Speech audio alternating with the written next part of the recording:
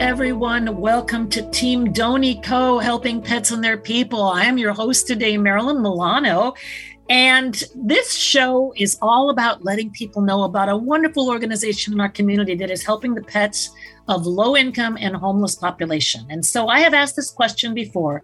Do you ever see someone on the street that maybe looks like they're down on their luck and they've got a little dog or a little cat with them? And does it ever cross your mind, wow, is that pet getting food? I mean, what happens if this dog or cat gets sick? People that are caring and compassionate think about things like this. And it should put a lot of minds at ease to know that Doney Coe is here to help those folks. There is help for the pets of homeless and low-income people. And we just want to let more people know about that and educate them about everything Doney Coe is doing. So what we're going to do is speak briefly with our president of the board of directors, Marty Casey, and then she will introduce our special guest today, Katie Cool. So we will take a short pause and be right back and jump right into our presentation.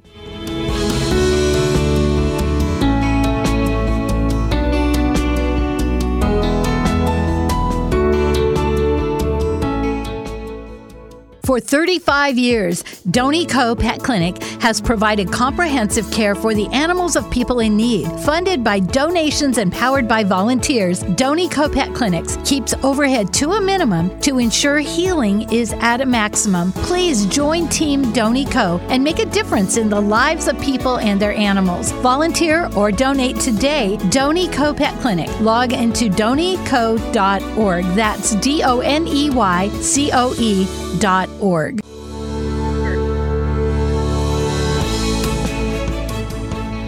Welcome back. I'm Marilyn Milano, your host of Team Doney Coe, helping pets and their people. As I mentioned a moment ago, we are going to hear briefly from our president of the board of directors, Marty Casey, who is a regular guest on our show. She is a fountain of knowledge and just so important to everything Doney Coe is doing. And she is here to introduce our very special guest today. So Marty, welcome. Thank you for joining us.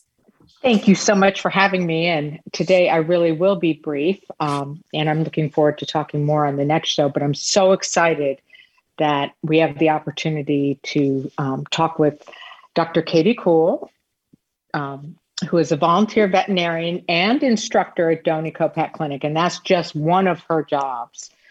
Dr. Cool is absolutely everywhere in Seattle that is helping animals in need.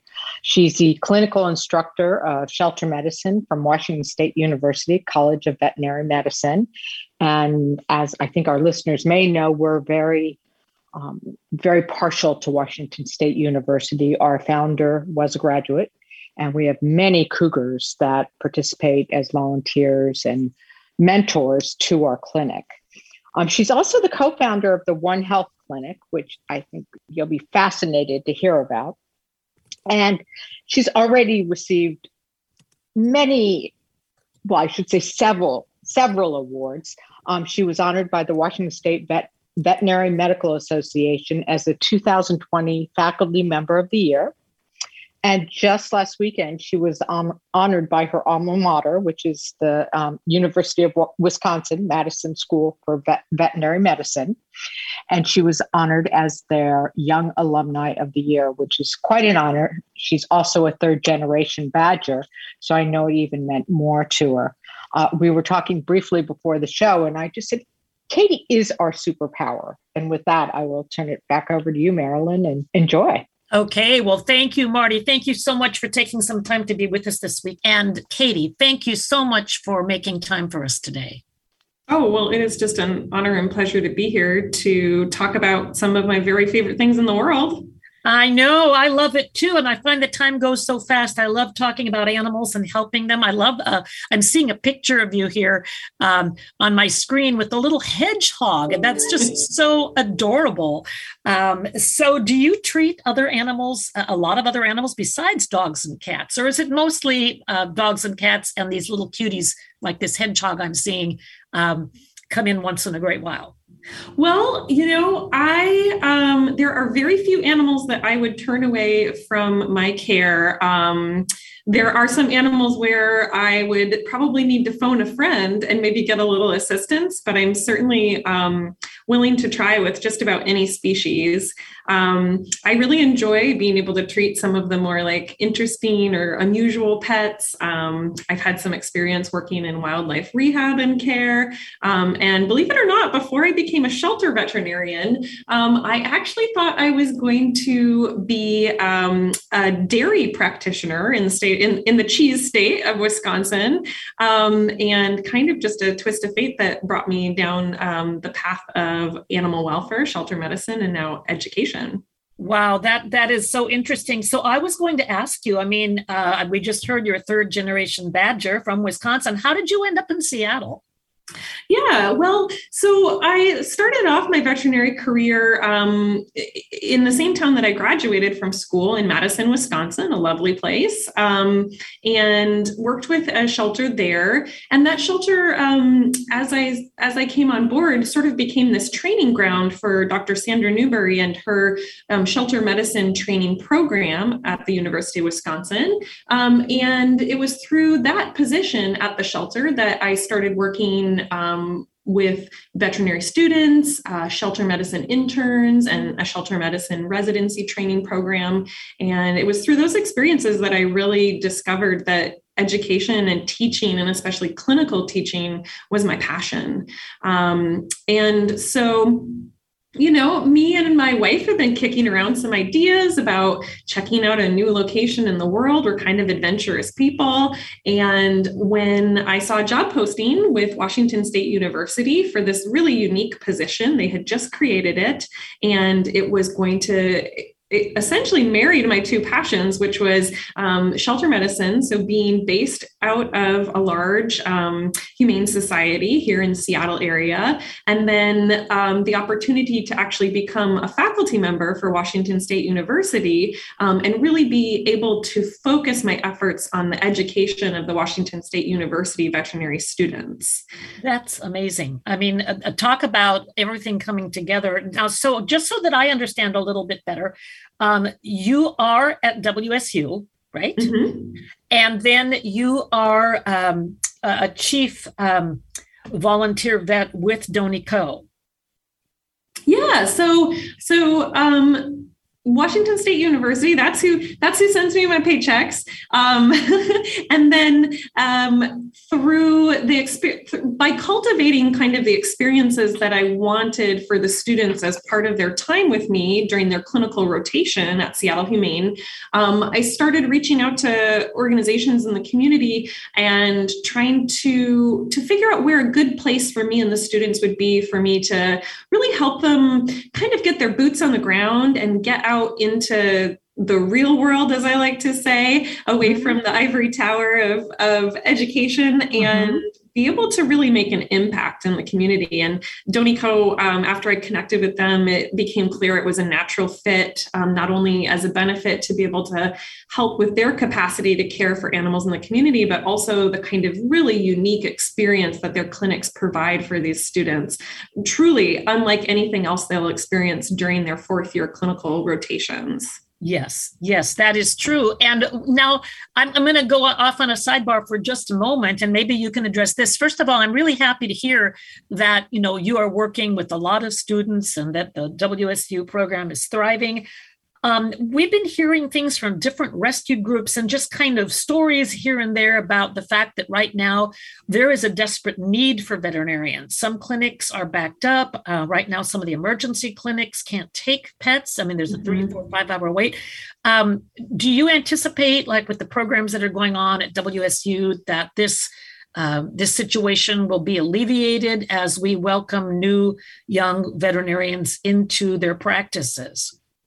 Yeah, I mean, I think what we're experiencing now is kind of the culmination of some challenges that we're facing with the demands in our profession, and with the balance or symbiosis of being able to be a caretaker, be a veterinarian, but also be a human and take care of yourself and your own needs.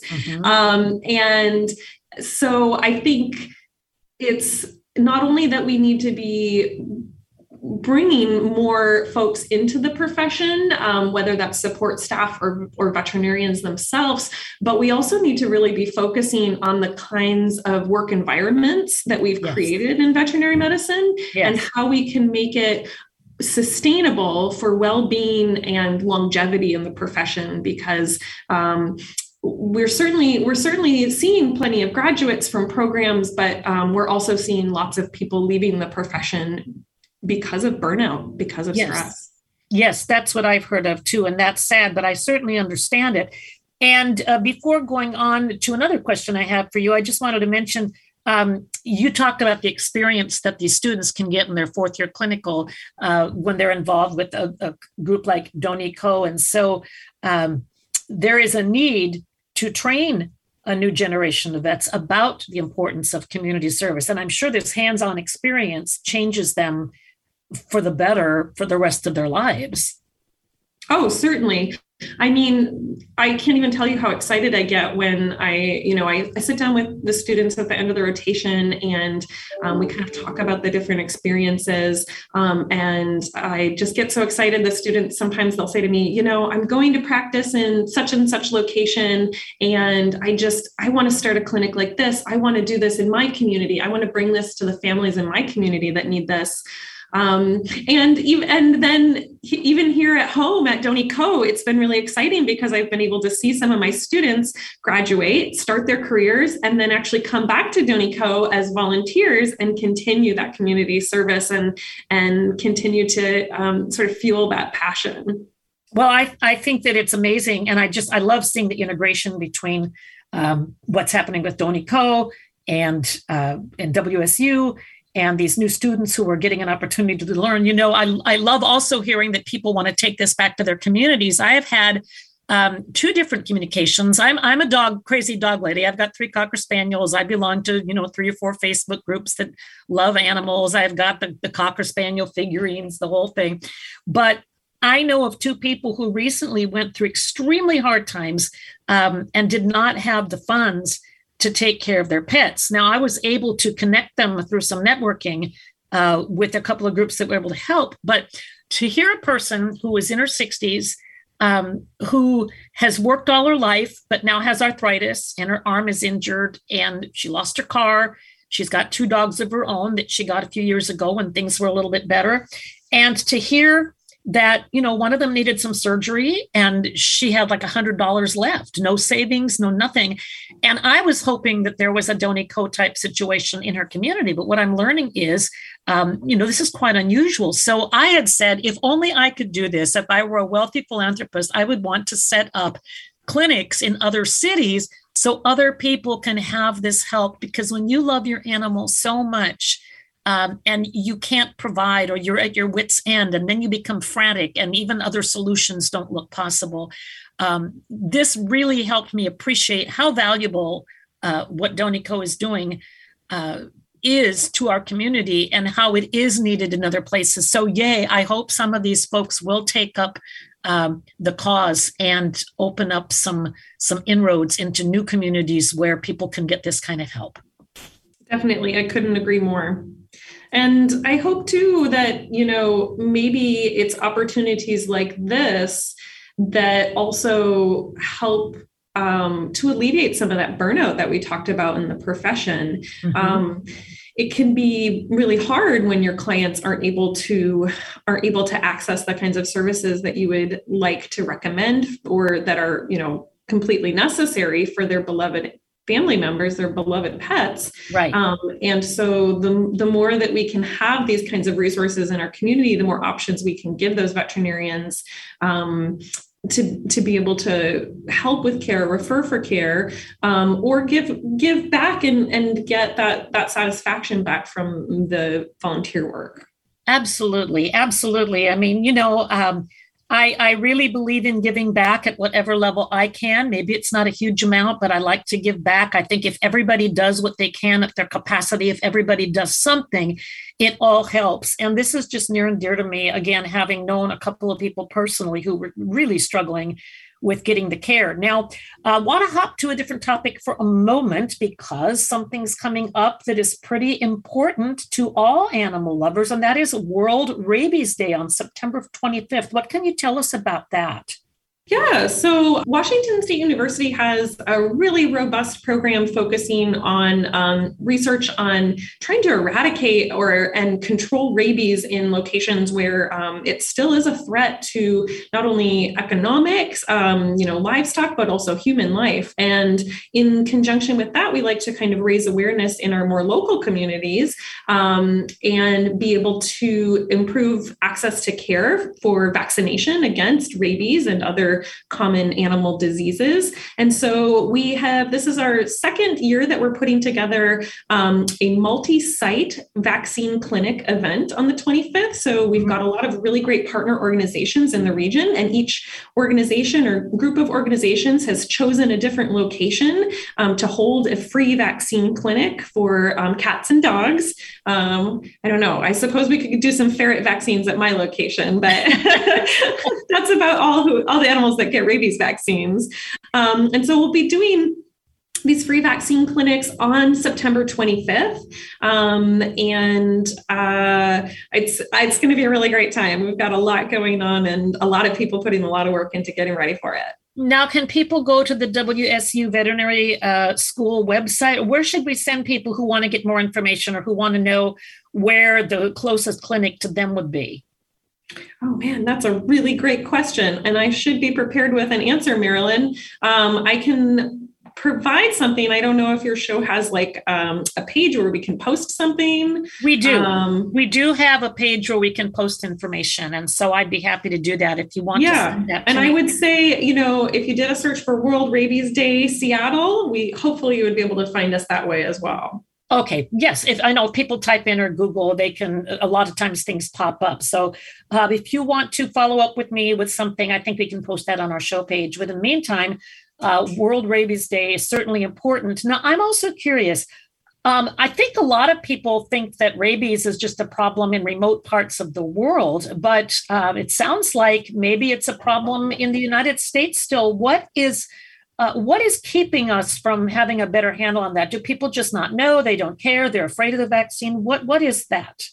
Well, vaccination is certainly one of the most important tools in protecting human health specifically.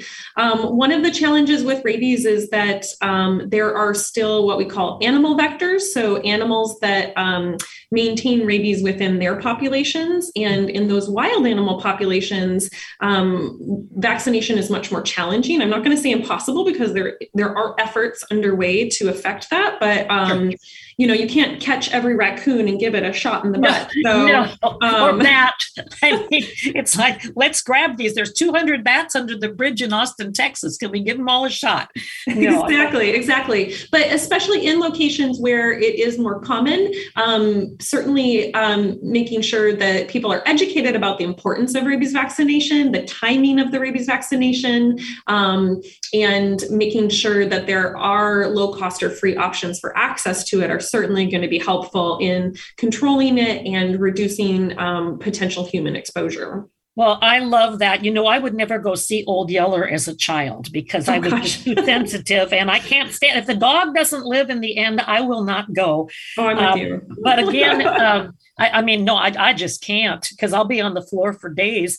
But kidding aside, this is an important issue. And I'm so thrilled to hear that there will be free options for people on September 25th. So people have been putting it off or they know they need to get it done, but they've been waiting, or maybe they haven't even been that aware. So this is fantastic. So thanks to all of you who are making that happen for people. Now, I also learned that you're a co-founder of something called One Health Clinics, or One Health Clinic, singular.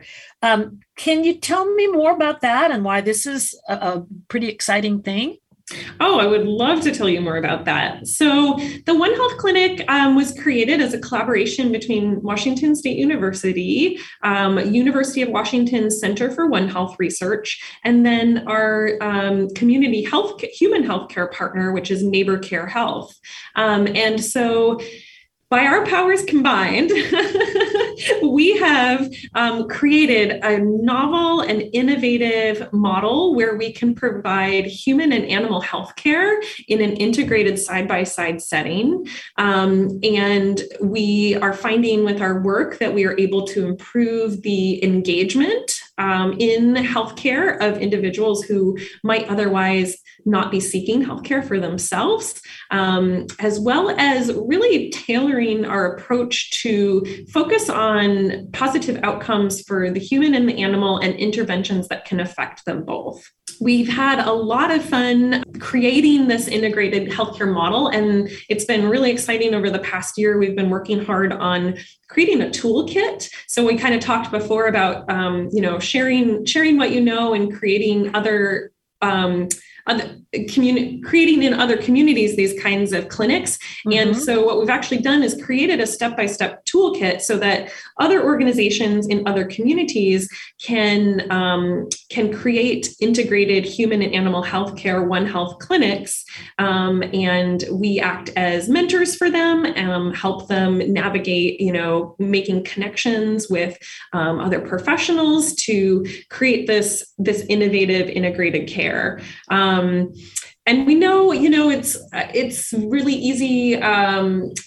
Traditionally we kind of have this model where we're like, well, we can deliver some veterinary care, and then maybe we'll have somebody there who's like signing people up for appointments to see, a physician or see a dentist or something like that. Or having side-by-side vaccine clinics, which is great. That's awesome. Yeah. And any kind of, One Health connection is going to be valuable for people. But one of the really cool things about this clinic is that we're able to kind of take the time and space to really go a little bit deeper on the care that we're providing in the moment without having to rely on follow-up and referrals and those kinds of things, to really address people's concerns as quickly as possible and provide solutions for them and for their animals. So just to make sure I'm understanding it properly, this One Health clinic, so if I were a low-income person who had bronchitis, and my dog might be facing an issue or just needing a checkup, I could bring my dog in and my issue could be addressed and my dog's issue could also be addressed in the same visit? Yeah, exactly. Wow. And I'll tell you what, you talk about therapy pets and things like that. I know that if I could just take my dog into my doctor's visit with me, they might not appreciate her because she's a little goofball, but it does reduce stress too, just having your animal with you, holding them. Mm-hmm. So this is just a really cool idea. And I also love that you've set it up so that there's a model for other people who want to duplicate this, because that's just something I really want to see that happen. I'm not equipped to make it happen, but I can help share the information, get the word out, make a donation, do those kinds of things, and encourage others to do that. So anybody who's listening, if you'd like to see organizations like One Health Clinic, like Doney Coe, please research a bit. You can make a donation, even if it's $5, and it all adds up, and it's going to help more and more pets and their people. So I'm thrilled with this. Now, and anybody who is listening and thinking, gosh, my community could use one of those, if you head on over to onehealthclinic.org, you can learn more about the toolkit there and take the first steps to creating this kind of care model for your community. Fabulous. Onehealthclinic.org. I love that. So I can't believe it, but Marty warned us, and it's true. Whenever we're talking about things that are near and dear to us, that time really flies. So we've got about 2 minutes.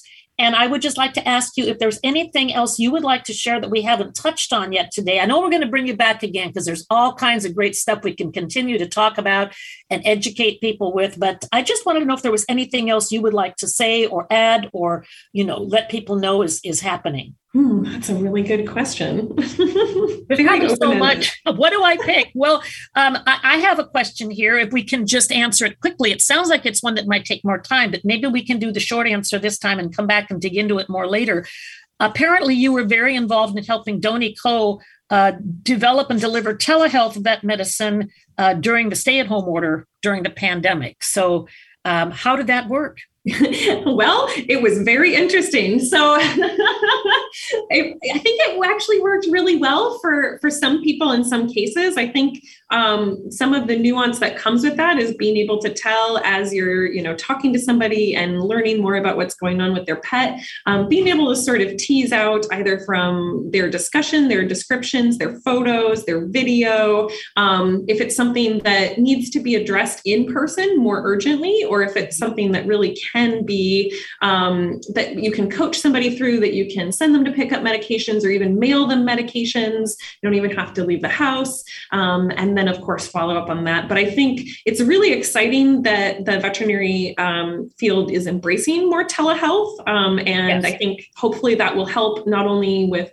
workflow and ability for us to care for more pets, but hopefully also be a positive thing, a convenience for owners and pets as well. I think so too. And I think that's great. So we are unfortunately out of time, but thank you, Katie. You have had so much great information to share. You've been a wonderful guest. So we'll have you back again.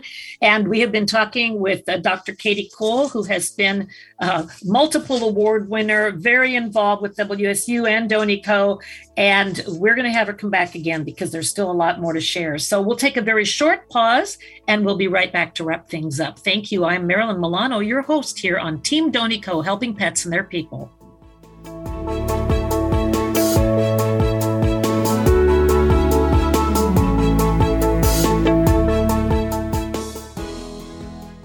How long have you been coming to the Doney Coe pet? Probably his first checkup was about 4 years ago, and they've been helping me with his regular medication for 2 years now. He's a beautiful dog. Yes, he is. His name's Maximus. He's gorgeous. I got him when he's 10 months, and he's almost just about 11 now.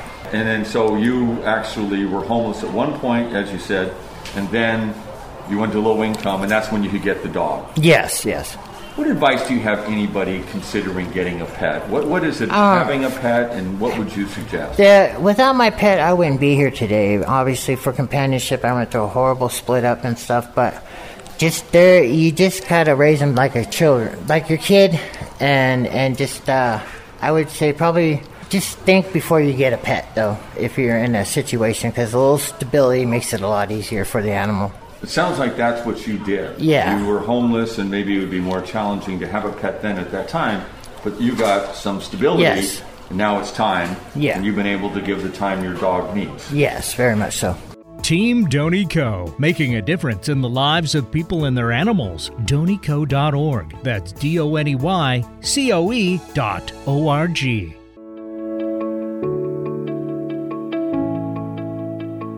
Welcome back to Team Doney Coe, helping pets and their people. I'm your host, Marilyn Milano, and hope you enjoyed this conversation with Dr. Katie Coe. And of course, we had our president of our board of directors, Marty Casey, on for a few minutes to introduce her, and she will be back with us in a future show, of course. But there's so much great information, and there are so many good things that this organization is doing. I'm excited to be able to help spread the word. And through our show and through the podcast, we are letting people know what is happening, letting people know what is being done, because it's great to help. But if people don't know they can get this help, then we're missing out. And how heartwarming and how reassuring for someone who doesn't think there's any solution or help for their animal to know that indeed there actually is. So thanks again to President of our Board of Directors, Marty Casey, for all that you are doing to help pets and their people. Thanks again to Dr. Katie, and we will be back next time. In the meantime, have an amazing week. I'm your host, Marilyn Milano, with Team Doney Coe, helping pets and their people.